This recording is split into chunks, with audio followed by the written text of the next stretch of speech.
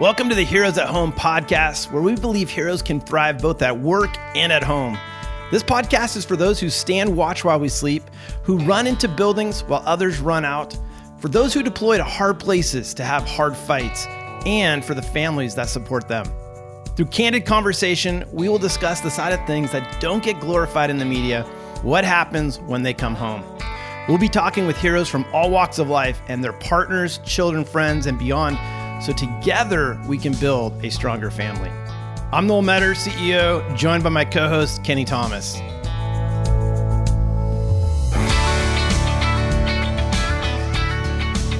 All right, I'm excited today.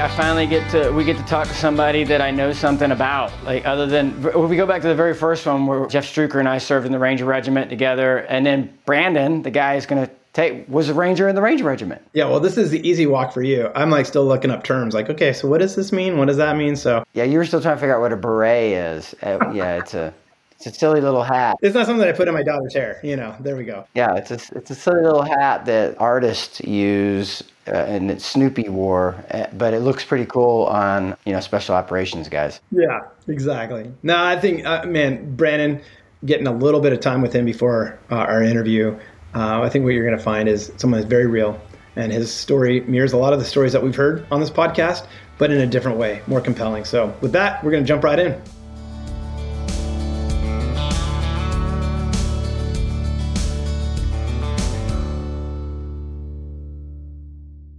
Well, welcome. We're super excited to have Brandon Young with us, man. This is it's kind of a reunion, I'd have to say, Kenny. The fact that you guys served together. So maybe we'll start there. What's the connection? Well, we're both combat veterans of the 75th Ranger Regiment, which is 3 Ranger battalions. So whenever you get guys together that served in the regiment, they'll always ask and talk about what battalions they're in and then the time frame.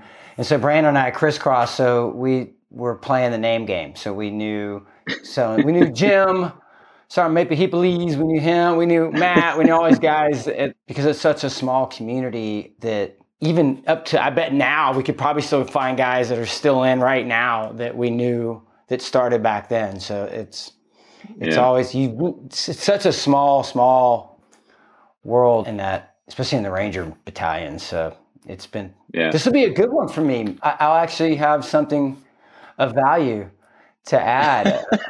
I'll be the guy sitting in the back going, okay, let me look up. What is that black beret? I need to figure out what that means. So, this is definitely your guys' world. And Brandon, I just want to say thanks for coming on the show, man. I know you're a busy guy. You got a lot of responsibilities, but I think your story, as I heard more, is oh man, our audience, our listeners, they need to hear this. So thanks for being with us. Well, no, thanks for inviting me. Thanks for all that you're doing at Stronger Families, for military families out there. Frankly, I wish that we would have had this when I was a Ranger and I was doing multiple deployments. It's an honor. So it's a real honor to be here, and it's a real joy.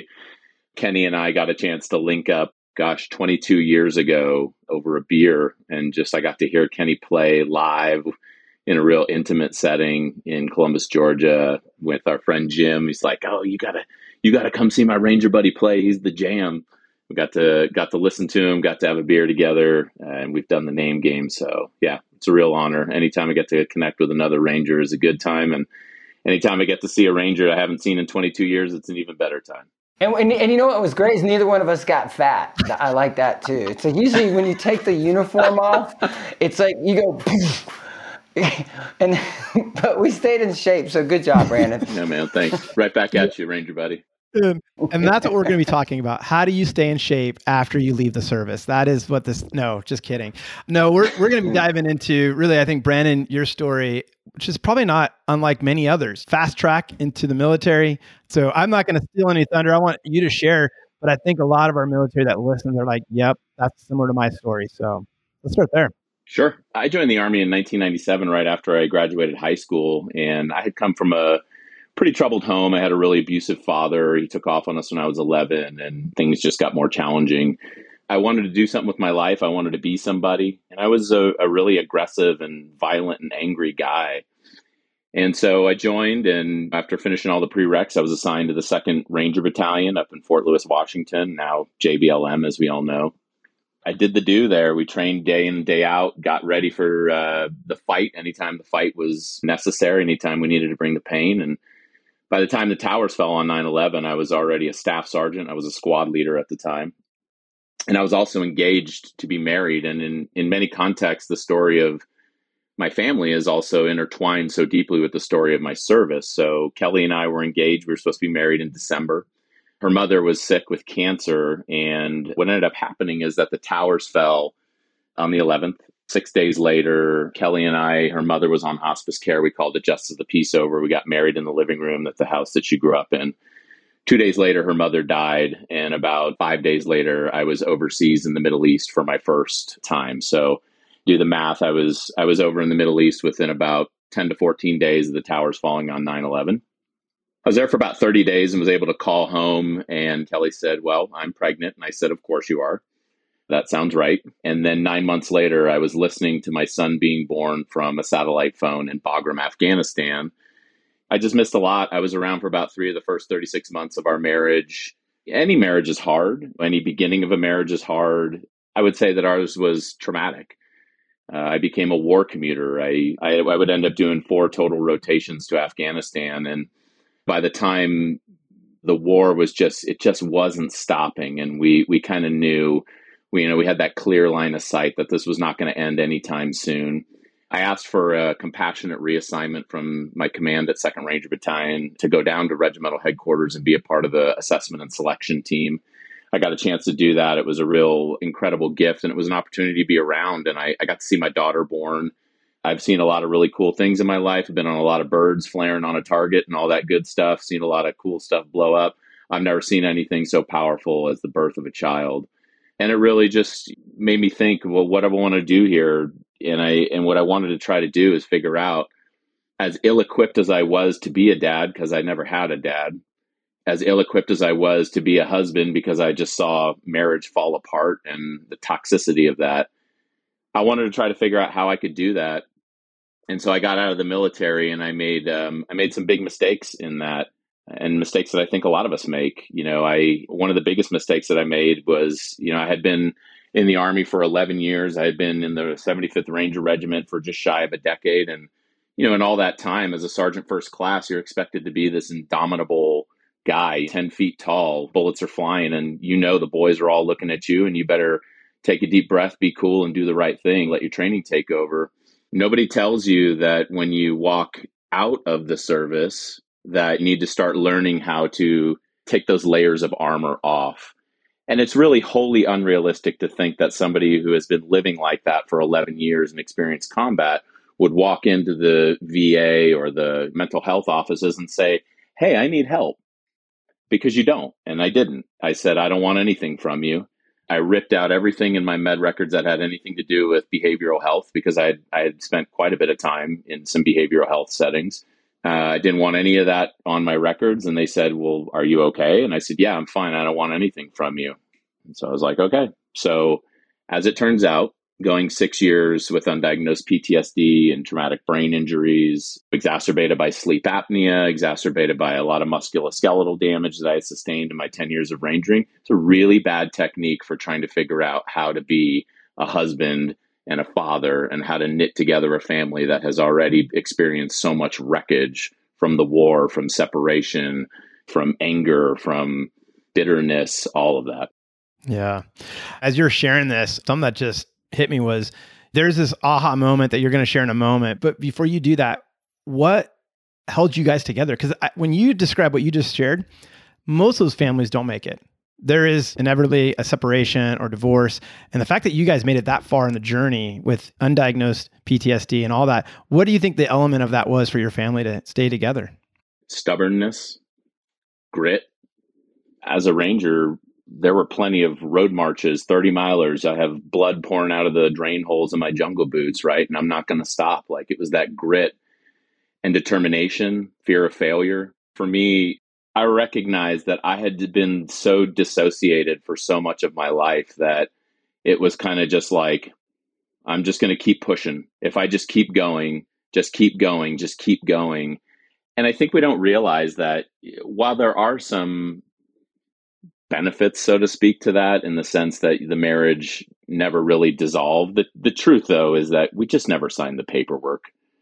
I mean, the marriage, we really did so much damage to our original marriage.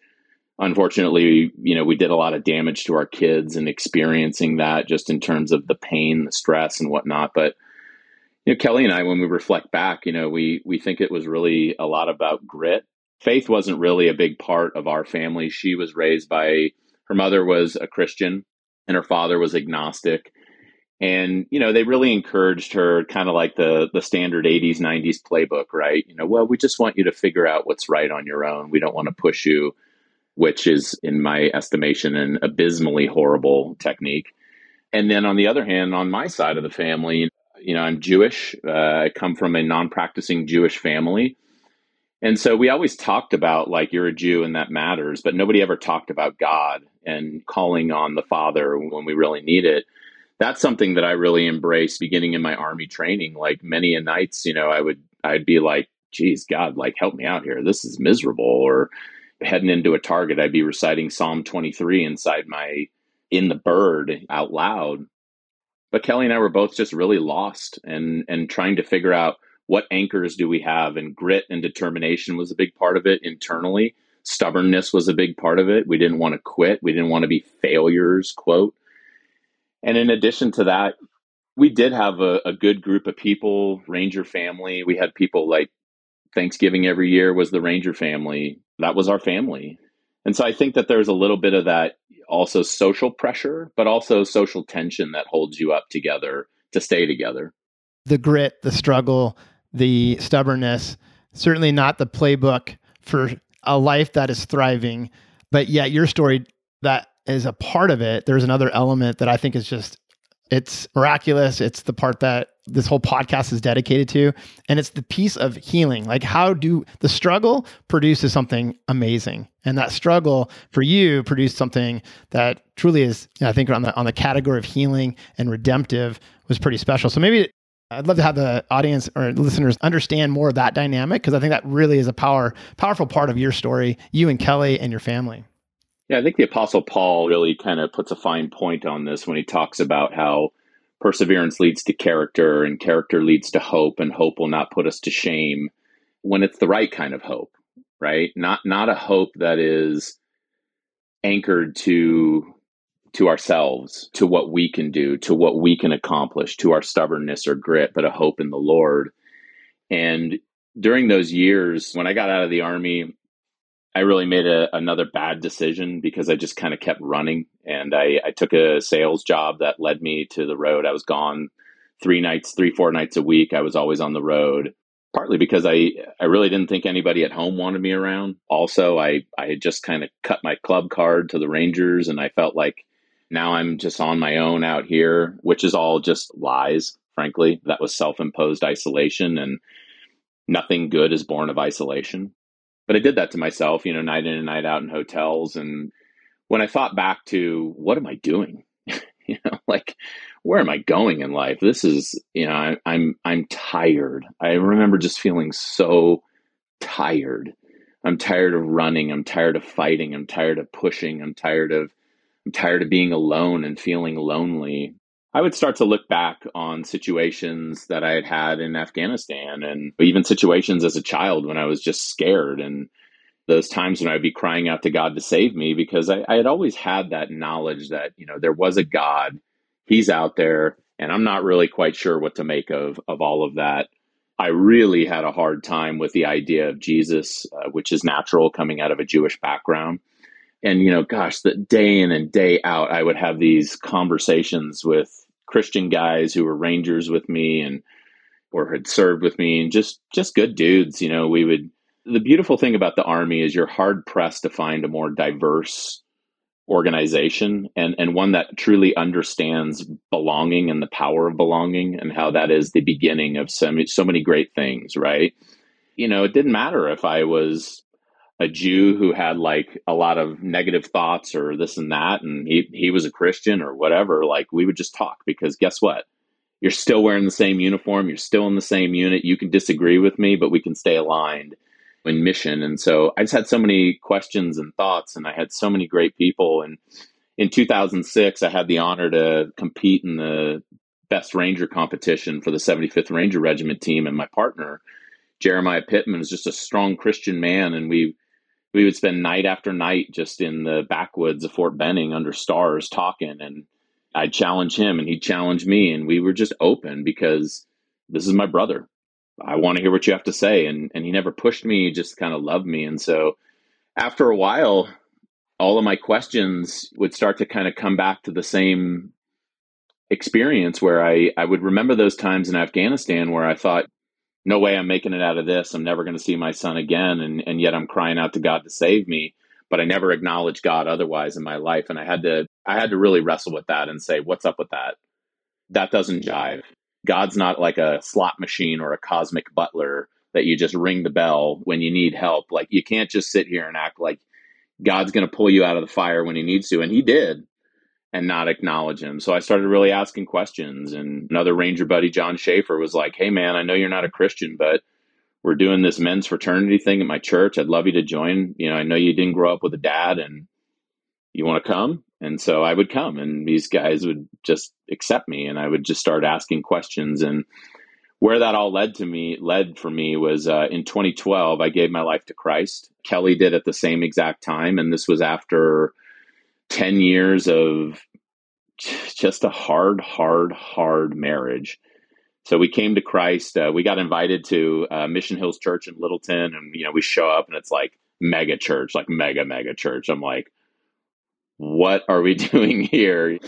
I'm not even sure if I'm allowed to walk in this building. We walked in, and this big old church made it so small in an instant. It's amazing how a handshake can make big space turn really small, or a smile can make uncertainty turn into warmth and comfort. And they just said, like, hey, glad you're here. Glad to get to know you. Welcome. And we just kept going back. Jesus was the turning point for our family and for our lives and for my life and my healing journey. What I love about it is the fact that you wrestled and you asked the hard questions. Because I think sometimes this idea of faith and the journey of accepting Jesus is like, oh, we just wake up one day and it's like, yep, this all makes sense. And for some, maybe that is the path. But for you, is like, man, I've got a lot of questions I've got to unpack. And then the other element is community, like people around you that we're not trying to convert you, or, you know what I mean? Like, there's so much of that twistedness that can come out, but people just love it and say, hey man, it's okay to bring your questions. I might not have the answer. So to me, that's a beautiful picture of what community should look like and what it needs to look like. And the fact that part of your healing journey. I guess the natural question is, did everything just change? Like, you landed at this church, and then all the stuff from behind you, the baggage that you carry around, did it just dissipate? Or, I mean, what was kind of the events that unfolded where because you and I talked, and you're like, man, it's a very different reality in terms of Kelly and I and the way I even view life. I mean, maybe share a little bit about that journey, because I also see like the PTSD, like that's not something that just disappears, right? I mean, undiagnosed 6 years. So I think our listeners, they're probably asking those same questions right now. I get it. There is nothing in my faith, right, in the Christian faith, that ever suggests that once you give your life to Christ, you get the baptism, you're down in the water and you're back up, right? It's like, whew, everything is magical tomorrow. In fact, I would tell you that the Christian walk, I think, is even more challenging, because you got to kind of give a crap when sometimes you don't really want to give a crap. It's really hard. It's hard to try and love your brother when you're really frustrated at your brother. It's hard, when you're angry, not to sin in that anger. This is, we all use these big fancy theological words like sanctification, the sanctification process and whatnot. And that's great, and that's accurate, right? But it's the knowledge that it is a journey. It is a process. Did everything change for me the moment that I gave my life to Christ? Yes. Yes, and right. This is the tension of the now and the not yet, right? So yes, things changed fundamentally at a spiritual level, at an existential level, in terms of renewal, regeneration, the future of all things. But the truth is that like I kind of got the whole Jesus thing up here in my head, but I didn't get it down here in my heart. The greatest distance for me, even though I had been running for 33 years, to try and basically running away from God. Truly the greatest distance was between my head and my heart, because I had to figure out like, okay, what does this mean? And it has been a constant process of surrender. I think surrender is the most powerful, really antithetical. Surrender is very antithetical to a ranger and a ranger lifestyle, to a soldier, to a service member, to a firefighter, to a police officer. All of our brothers and sisters who are out there on the front line serving and putting their lives at risk, you accept a degree of indifference. You learn a degree of indifference to the fear, the suffering, the pain, the life on the line, all of that in the service of others and in the service of your mission. And so when you live a life like that, and then you're put in a paradigm where you have a reality that you understand, I actually can't fight my way through this. I can't actually grit my way or grind my way through this. I actually can't be indomitable, because the truth is I'm not actually indomitable. And as much as I have experienced indifference, well, that's really great because it helped me do my job. And in reality, it turns into dissociation. And there's a degree of dissociation that's healthy. You need it for those kind of dangerous jobs. But it is not healthy and it is unhelpful outside of those settings. And so for me, what ended up happening is that I started to come to terms with some of this stuff, and not really by choice. I wasn't super stoked about it, if I could just be perfectly honest. And I wasn't super aware of it. I just kept kind of grinding and fighting. And, we became Christians, and it was like, cool, what do we do now? Like, people would say like, oh, well, you guys have had a tough marriage. We get that. You just got to put Jesus at the center of your marriage. People would tell us that all the time. And I'm like, sweet. What does that mean? Yeah. Like, I don't even know what that means. Right. Like, and nobody could answer that question for me. Right. And so we had this dynamic where we had these couples who would kind of come alongside us, and, we did the life groups and we did all this stuff. And on a spiritual level, we were experiencing a lot of healing. Yet still, for me, I had a lot of issues because at this time I still hadn't been diagnosed with PTSD, because I never went in and told the truth. And I remember there was a season where I was working with Team Red, White, and Blue at the national level, and I was also the Denver chapter captain. And we had this beautiful movement, connected over 150,000 veterans to over 200 communities, and really helped them enrich their lives and work on this idea of health, people, and purpose. To the fact that we did so much work and did such detailed evaluation that we created a systematic evaluation framework that we got to present at the American Psychological Association annual meeting in 2018. And the DoD adopted it, our enriched life scale, to work on it. So I'm sitting here working on the enriched life scale and all these events, with all these veterans, we're chumming it up, meeting all these folks. And one of my Navy veteran sisters, Dana, and I were chopping it up at an event one day, and we were just talking. I had something and I had to go to the doctor. I'm like, I had to go get the doctor's appointment and this and that. And she's like, oh, cool. Yeah. Do you go to the Golden VA? And I'm like, oh, no, I don't have any VA. And she's like, wait a minute, what's your rating? What's your disability rating? I was like, I don't have one. And she's like, Brandon, that's not possible. I was a surface warfare officer. We all experience things. I did that for 5 years, and I have a rating, and I get great care from the VA. You were a ranger for a decade and went to war 4 times. What do you mean you don't have a rating and you don't get any care from the VA?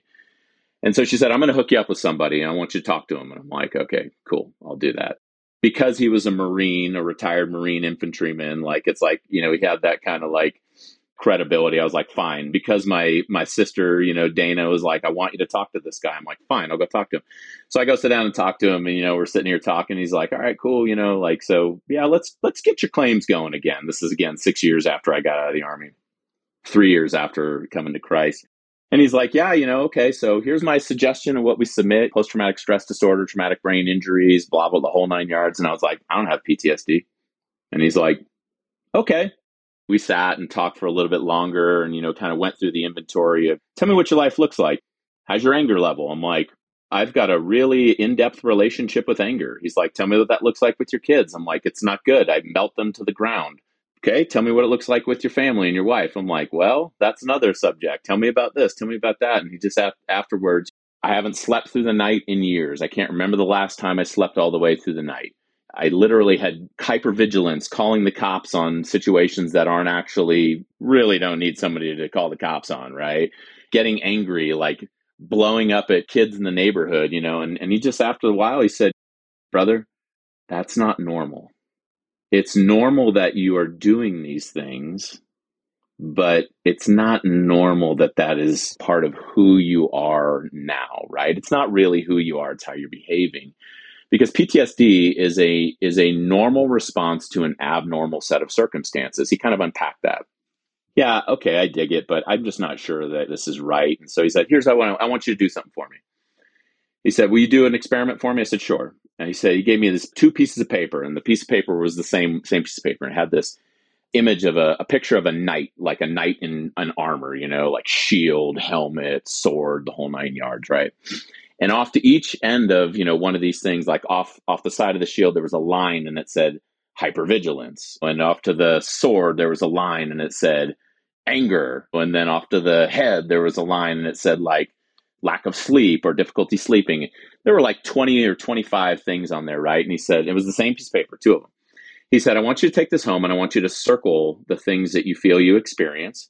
But I want you to also give the other piece of paper to Kelly. And I want you to ask her to circle the things that she has seen in you. And I don't want you to bring it back and we'll look at it together. I don't want you to look at it until you bring it back. And I said, okay, cool. I'll trust you. And so I brought it back and it was a wake up call. I think I had like 3 or 4 things circled, I'm just like, wow, but that's normal, this and that, And Kelly had a lot more circled than I did.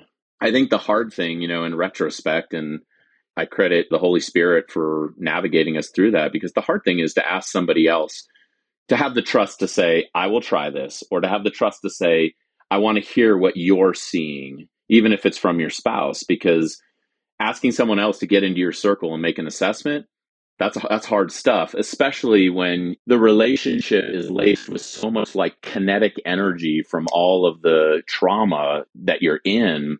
It's usually an argument. Will you this? Will you that? Will you this? And it's hard to receive. But when you break it down to kind of like a safe space setting and have somebody actually give you an objective analysis and say like, I love you and this is what I'm seeing, it was a real wake up call for me.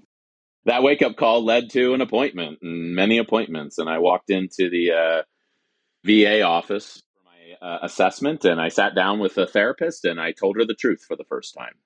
I haven't slept through the night. I can't remember the last time I slept through the night. I'm angry all the time. I can't stop myself. I want to stop myself. I don't know how to stop myself.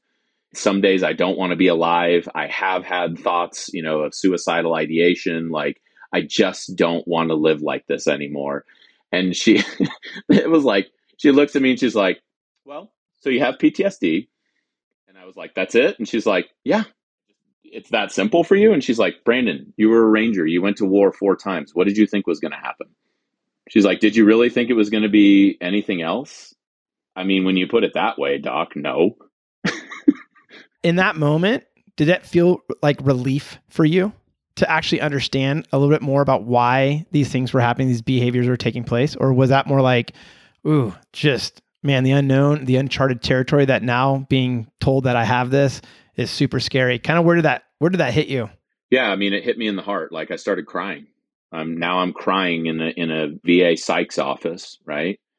And I'll tell you the other thing that was a big part of it, because I'm not trying to milk the system or get any money, or I'm not that guy. Like, I want nothing to do with that. I don't want. And she's like, hey, relax. She's like, listen, I know what you're thinking, okay? It's like, I get guys that come in here and they say, like, I have PTSD, and I ask them to recount a situation from their service. And they say, well, I was a mechanic and I reached into my toolbox and there was a snake there and it frightened me. And she's like, yeah, you don't have PTSD. You're fine, right? She's like, you're the kind of person that we need to, like, you have PTSD. Like, you're not, like, everything that you've explained to me is not normal, right? The amount of times that you almost died, the amount of days that 4 or 5 days a week that you were getting mortared, rocketed, shot at, the amount of nights that you were driving through the night, never sleeping because you couldn't drive during the day for fear of a roadside bomb. helicopters that were almost crashed, all this kind of stuff. She's like, dude, it's okay. And this is the next thing that she said to me really, really took me off guard, right? So I said, okay, so what now? Like, is now the part where you hand me like a bag of pills, or whatnot? And she's like, okay, so I do have a prescription for you. I would like you to start doing yoga. That's my first prescription for you. And I was like, what? Like, lady, you're like preconceived notions that I have. You are just like busting them like left and right. Like, you're supposed to be beating me up and you're supposed to be chucking a bag full of pills at me. Like, what is your deal? And she's like, we just want to help you, man. Let's start with yoga. Let's go from there. Let's get you plugged in. Would you like to talk to somebody? I'd like to get you to talk to somebody regularly. And it was just a lot of behavioral stuff. And just a short story after that, guys, that I'd love to share with you. And Kenny, I feel like you'll really connect potentially with this story. But so about 2 weeks after I get diagnosed with PTSD, and I think this really speaks to your question about what did it really feel like. So I had registered with a bunch of Ranger buddies to do a race called the Mount Evans Ascent. The Mount Evans Ascent is the highest road race in America. It starts at 10,000 feet of elevation on Echo Lake, and you run up a 14er. So you run up 14 miles up the road to 14,000, I think it's like 200 or 300 feet or something like that, right? All pavement, and you're running. And so there I am. I'm a couple weeks after I had gotten diagnosed with PTSD. So I'm running up the mountain, right? Hammering it, staying on my pace. Like I'm going to hit 3 hours, right? Or whatever the time was. I think it was 3 hours. I cannot underscore how much the suck factor on this is high, fellas, right? You start at 10,000 feet. So you got the altitude sickness coming in, you're running up, you're hammering, you're going. And I was carrying an American flag the whole way up with my Team RWB shirt on. And I'd be passing people left and right. They're like, yeah, man, go get it, America, this and that. And I'm going. And about 2 miles from the finish line, I'm on my pace, I'm going well and everything like that. I had this moment where I just was like, I don't want to run anymore. And it's not the first time that I had that thought when I was out. Like I said, I did Best Ranger in 2006. I've done plenty of the horrific, grueling events where I'm just hammering. Plenty of times that, you'd be out on those long ruck marches and you'd be like, dude, I wish maybe if I break my ankle, then I can get out of the last 10 miles of this and not be seen as like a turd or anything like that. Right. But I had the thought, I don't want to run anymore. And for the first time in all of my years of feeling that, I just stopped running and I started walking. And I was like, I don't have to run anymore. And so I started walking, right? And I was 2 miles away from the finish line. But I was walking and I was like, it had felt so freeing.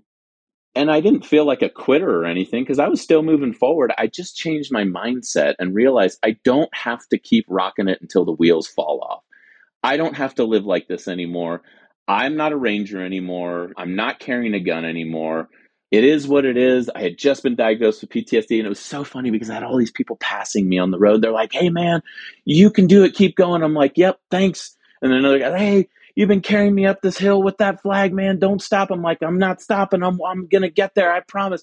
And another guy was like, hey, you can do this. I'm like, hey, I know I can. I don't want to run anymore. And how many of us out there have that feeling like, I just don't want to hurt anymore. I don't want to run anymore. I don't want to. That just really, the whole frame of mind changed for me. And then it started to lead me down a path where I could say, Kenny mentioned it at the top, hey, thank God we got 2 Rangers here that are out of the game and we're not overweight and everything like that. For me, I changed from a performance to a wellness mindset. And I started thinking about things, what can I do? And I'll tell you, 5 to 6 days a week, I am doing a 45 to 60 minute workout of some type, and I'm doing it to be well. That is a key part of my mental health, my physical health, my spiritual health. We are mind, body, soul. All these things are connected, but it just really changed, Noel. And I think that's that was a real light bulb moment for me. And it was just after I had gotten that diagnosis. The thing that really struck me when you said this was kindness. And I think it's easy for us to express kindness to others and to have empathy for others, but rarely for the fighter, for the person who's driven, for the person who's taken down the target or running into the burning building. Kindness for ourselves, that's not even in the equation. The idea of kindness for us and who we are as a person, that's a category that's unchecked and very rarely talked about. And when you shared that story, it was like, man, kindness to say, it's okay if I don't run. It's okay. So for what it's worth, man, powerful. Kenny. Did you see me move my pencil so you thought, Boom. oh, Kenny has something to say? I know your cues, buddy. I know your cues. The word that Brandon used was surrender. And how many of these podcasts have we done, Noel, where, I'm the guy that comes back and keeps track of the recurring themes that we see, but no one's ever used that word. They've always used the word, surrender is synonymous with the word that everyone else uses, which is vulnerability. And what he did, Brandon, you're super well spoken. You've had a lot of practice because you didn't learn that in regiment, I promise you. We can hold entire sentences with just the F-bomb. And it was True. Crazy. And then I had to really work. I had to work at just getting that out of my vocabulary. And you're very, very well spoken. Thank you, brother. Surrender is synonymous with that word vulnerability and being willing to, okay, I've got to work on myself. We would always break our core beliefs or our core ways of doing things down into simple, and usually it was threes, but our core foundation for how we approached life in the Ranger Regiment was my mission, my people came before myself. It was that team over me thing and the mission. And it was really easy to focus on just the mission and just your people. That was that selfless leader, that especially as the E7. I got to stand there and I'm Superman because they're all looking at us. That's Sergeant Thomas. He better be, look at him during, the challenge that we now on the other side of it, where we have to go back to these folks that are trying to transition out of that headspace, is you can't ignore the myself part. And the idea is that it's not that it's myself as a selfish thing. It's my people and my mission. But the better you can be of yourself, the better you are to serve others. And then the better they are to serve the mission. And I think that comes back to Brandon also. Then he says that I changed my mindset from a performance base to a wellness base. And that's another key thing that just jumped out at me because, the Ranger motto was Rangers lead the way. And they never told you that was a rank. They told you that was the example you set for others to follow. And I always thought that, I had my own ideas as a young man, what set the example meant. I thought it was performance-based. Watch how good I am. I'm going to go out there and I'm going to shoot, move, and communicate. I'm going to run my sub 5-minute mile and I'm going to shoot better. And now that we're out here and you start realizing that there's people that can move a little faster and shoot a little bit better, it doesn't make them better leaders. It doesn't make them better examples. And the example, have shifted to that exact same thought. It's like, it's not about the performance so much as it is the wellness of oneself, heart, body, mind, and soul. And the better we are at that, the better we can then serve our people and our mission. There were so many different points I started writing down, Brandon, but just so you know, we were so aligned on that. But it does come back to that common thread that we see, Noel, that it takes that surrender and that vulnerability to step back and say, okay, and it takes a person. Remember, we've always had that other person to kind of get in our butt, get in our ass and tell us, yeah, you got something and you need to go do something about it. For you, it was the girl from the Navy. For me, it was a dude, a buddy of mine. It was a TAC P in the Air Force. He's like, yeah, Kenny, you're not fine. And and I can see it. And it's not about you anymore. It's about the people around you, if you want to look at it, and that's your family. Yeah, I think so. And I think the family becomes the hardest. When we think about like reintegration and reconnection, the family is the hardest part, I think. You have all these like constructs established in your mind of what things are going to be. I thought I was just going to keep, going. I'll go to war and I'll come back and, Kelly will just be waiting there, obviously, right? I'm a Ranger, and it's like, yeah, but after a while, the amount of like havoc that creates between you and your spouse and you and your children. I think going back over to what you said about surrender, Kenny, it's really hard, especially when you grow up, in our creed, it says surrender is not a Ranger word. And for everybody else that is listening to this podcast and on the journey with stronger families, I am confident you have your own variation of that, regardless of where you serve, what profession that you serve in. And so the willingness to actually recognize what I'm doing is not working for this setting. What I'm doing is not working anymore. And to realize that, I got to surrender. I got to get some help here. I got to do something. I can't fix this. For me, realizing I cannot fix this. I cannot ranger my way through this. I can't go further, faster, and fight harder through this. And I think everybody will experience that. If you haven't experienced that in life yet, you will experience it. You will hit the wall of life and realize your finitude, so to speak. And you will start to understand, like, I have got to find something else. I need help. There's something outside of me that is greater than me that can help me. And that's where I think our spiritual fitness cannot be overlooked. But I also just want to mention, like, it's really hard to surrender because it is damn scary. The truth is it's scary. When you're a firefighter, a cop, a ranger, a SEAL, a soldier, a Marine, whatever, right? That is your identity in many ways, because these kind of roles, they're not just jobs, they're lifestyles. It becomes your identity. And so for me to say, I don't want to run anymore, I'm not going to run anymore. I don't have to run anymore. It's scary because it's like I'm ripping off the ranger and saying, like, wait a minute. Maybe I'm not so ranger anymore. Maybe my buddies won't accept me anymore. Maybe I'm out of the cool guy club now. It's terrifying because it's a little bit of a death of self. And I will tell you that a lot of the work that I do, every week I have my therapy appointment with my Headstrong provided therapist. She's amazing. And we talk a lot about parts work. And it's good to have a professional voice sit there and say, yes, that makes sense. You were a ranger. That's a part of you. It will always be a part of you. You're also a father. You're also a Christian. You're also a husband. You're also a business owner. You're also a friend. We get so locked into this identity asymmetry where we put so much of our identity into the job, the role. And I think it becomes scary because it's like a death of self. And I don't want to admit that to myself and my mates. I don't want to surrender that. But it's a lie. In embracing surrender and receiving help, you are doing the most courageous thing that you could do, the most vulnerable thing that you could do. And you're not killing that part of yourself. You're just acknowledging maybe that's not what the world needs of me right now. Right. Yeah. I want to come back to the integration that you were talking about, wellness, the category, but the integration with family. I think that's one of the hardest things that we see on a regular basis when we're talking. I would say that the health is really challenged. And that's why I'm so passionate about the mission of Stronger Families and what you guys are doing, because there are so many families in the military, and yet so many divorces in the military, so many casualties that this war has claimed in families.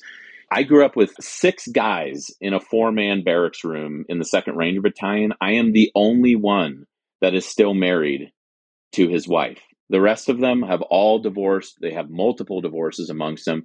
Now, the truth is, I tell people all the time, honestly, I'm on my 2nd marriage to my first wife, is the reality of it. And the way that came about, Noel, is that come 2018, we had some really deep, thoughtful conversations. And Kelly just said, look, I love you. I don't want to lose this life that we built together and we fought for, but you're just never here.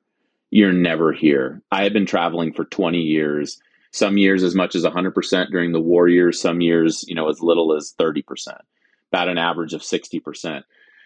And that's just no way to functionally create that knitting. And at the same time, our church came to us and they said, hey, we're looking at this program called Reengage. It's a marriage ministry out of Watermark Church in Dallas. We think you'd be good. Do you want to help us take a look at it and lead this thing and bring it onto our church? And we were like, you got the wrong people. And they said, well, that's why we think you're the right people. We actually think that this is what you're supposed to do. And I'm like, oh, okay, well, we'll pray about it, right? And so we did it. And the structure in Reengage is very powerful in that it really encourages you. It invites you into the opportunity to stop managing your reputation and to cut the crap and to actually say, what is actually happening? What's really going on in your heart? what's really going on in your marriage, and to do it in a community that is for your marriage and that is for you and that is for Christ. And we really started to heal. And I will tell you guys, the powerful journey that unfolded in our process through that, in a setting that enabled us to have those kind of true conversations. We unpacked the real story. We unpacked the real story for 15 years, all the deceptions, all the lies, all the terrible mistakes that we had made, the horrible things that we had done to each other. We told the real story. We brought it before the Lord. We brought it before our spouse. We asked for forgiveness. We said, I'm sorry. We took responsibility for it. We didn't try to explain it away. We took responsibility for our own stuff, and we offered forgiveness to one another, and we were able to move on. And that's right there was when my heart was finally cracked open, and Jesus, who was up in my head, just invaded my heart. And I could feel for the first time, honestly, that I could ever recall, feeling emotions that were other than anger or feel things for the first time. I could feel hurt. I could feel joy. I could feel sadness and recognize like, wow, this is sadness. And then to start combining that with other modalities, the therapy I told you, I got help from the Marcus Institute for Brain Health. I went to their 3-week intensive outpatient program and got some work done by neurologists and speech language pathologists. I did the EMDR work. I started wrestling with my trauma. I didn't even know I had sleep apnea. I got diagnosed with sleep apnea. No wonder. Surprise, you have sleep apnea. You were a master breacher for Charlie Company 275. You've blown more charges in more houses than you could even count. Of course, you've got some brain issues that are causing all this other stuff, and you probably have some soft palate damage. All of these things, started to kind of come together in this space, and our family started to come together.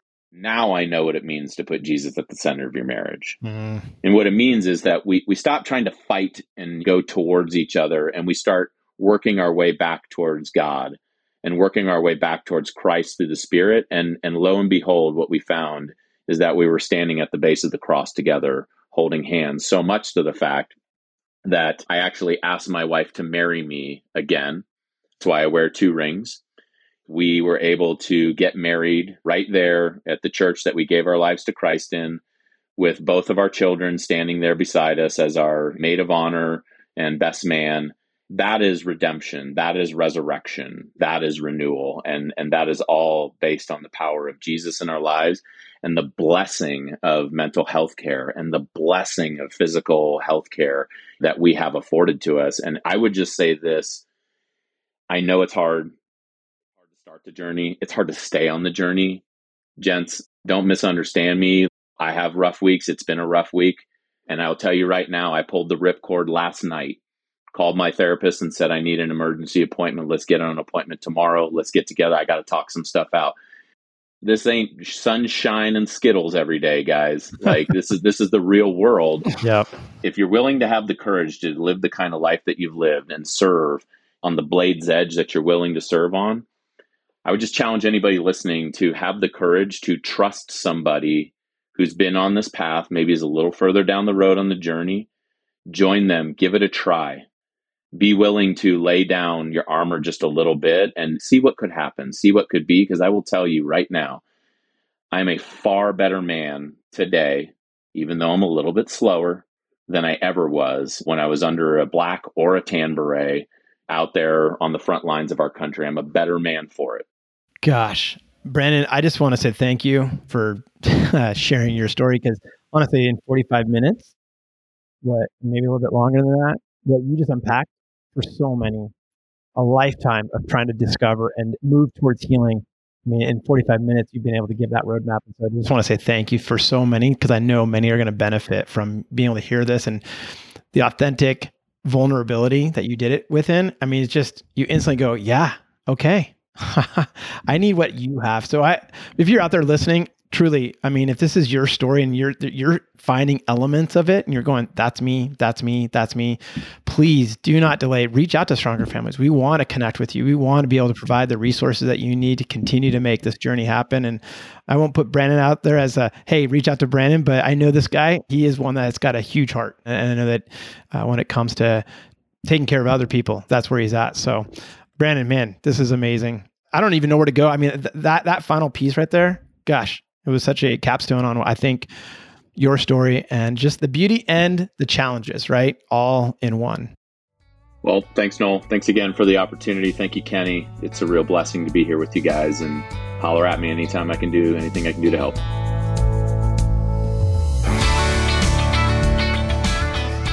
Kenny, I don't know about you, but man, that was one of those interviews that you're just sitting there going, okay, tell me more. Tell me more. Yeah. And I think in many ways, the truth that was being shared in such a tangible way, right? Sometimes it's like, oh, that's a cool story. Other times like, okay, we just need to pause because this is like one of those moments. And I feel like for Brandon, the way he described his journey, his story, certainly well spoken, but even more so the willingness to be vulnerable and really open up and share. And the takeaway that I had from hearing him, there's a number, but the one that really stood out to me is here you have a badass who is in every way kind of the model figure of ranger, grit, grinding it out, making a way for himself, all those kind of things. And yet he realized in his journey that there had to be this moment of like, I don't need to still be in the performance mode. It's okay for me to say, it's okay to be kind to myself and step back from the fray to get the health that I need, the wellness that I need, not only for myself, but for my family. And if there's one thing we see over and over again when couples come to our seminars and we work with soldiers, this idea of being empathetic for themselves is so hard. Like it's a category that's unchecked, and it makes sense, right? If you're going to go downrange and fight the fight, or you're going to run into a burning building, you've got to have the grit and the fortitude to say, you know what?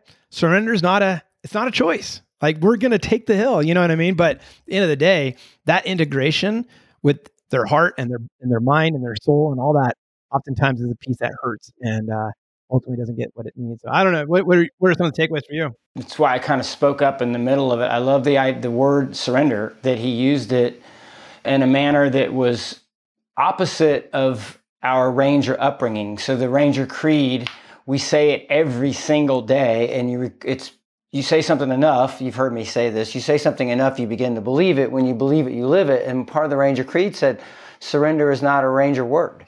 So for him to come up and say, I just had to surrender, and it's that vulnerability that he had to let go. And here's where it was so dialed in for me, where it was so on point and on target for me, was what Brandon said was, and you said it at the beginning here, where you're like, here's this guy who was this badass.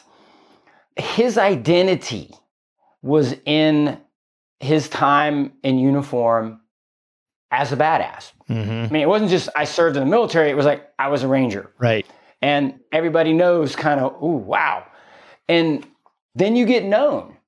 Well, Brandon was this guy, he's this Ranger, and now he's this really great, he's doing all this stuff at the church, and he's doing all the, or Kenny was in Black Hawk Down. Really? Man, you would never know that. Yeah. And he's a badass. And there's something addicting and gratifying about that. What was the word he used? About that persona. Then he goes and he uses the word surrender, and he was willing to give that up. I don't need to run anymore. I don't need to be so performance-based. And I don't need to be a badass, because right now I'm a better man than I ever was as the box that I put myself in, and everybody that I portrayed to the world that I was a Ranger, and he let go of that. And letting go of that identity, gosh, man, he used a great word. It was this management. Oh, his reputation. Managing your reputation. Yep. He let go of that. That's a big, big deal, because you and I both know a lot of people, and me included. It was really, really tough, especially when you're getting asked to come tell the story. Yeah. I had to let go that isn't who I am. And like Brandon said, it was part of me. There's Sergeant Thomas, there's Ranger Kenny, but there's Kenny the father. There's Kenny the public servant. I can take that stuff that I learned, that determination, that grit, and that badassness, and now I can take it and put it into my life and change my servant leader model to be more about wellness than about performance. And I think that for me was the big deal for him, where I know a lot of guys in that special operations community, it's scary to let go of that armor. Yeah. And I love how you just framed that, because in many ways, you weren't saying that he had to remove his identity as a Ranger, but he integrated that identity to something far greater than just being the badass. He's evolved it. Go back to Jeff Struker, one of our very first podcasts we ever did, who was the Ranger in Somalia, became a chaplain, a special operations chaplain. He was on the front lines and he was a badass. Well, he's evolved all that into who he is. We all come to that point where we realize you got to let go of oneself to become someone new in Christ, and then let that mold you into this new self. And then you are now a much better soldier to serve others. You got to let it go. And you and I both know, guys and girls, that's a tough one to let go of.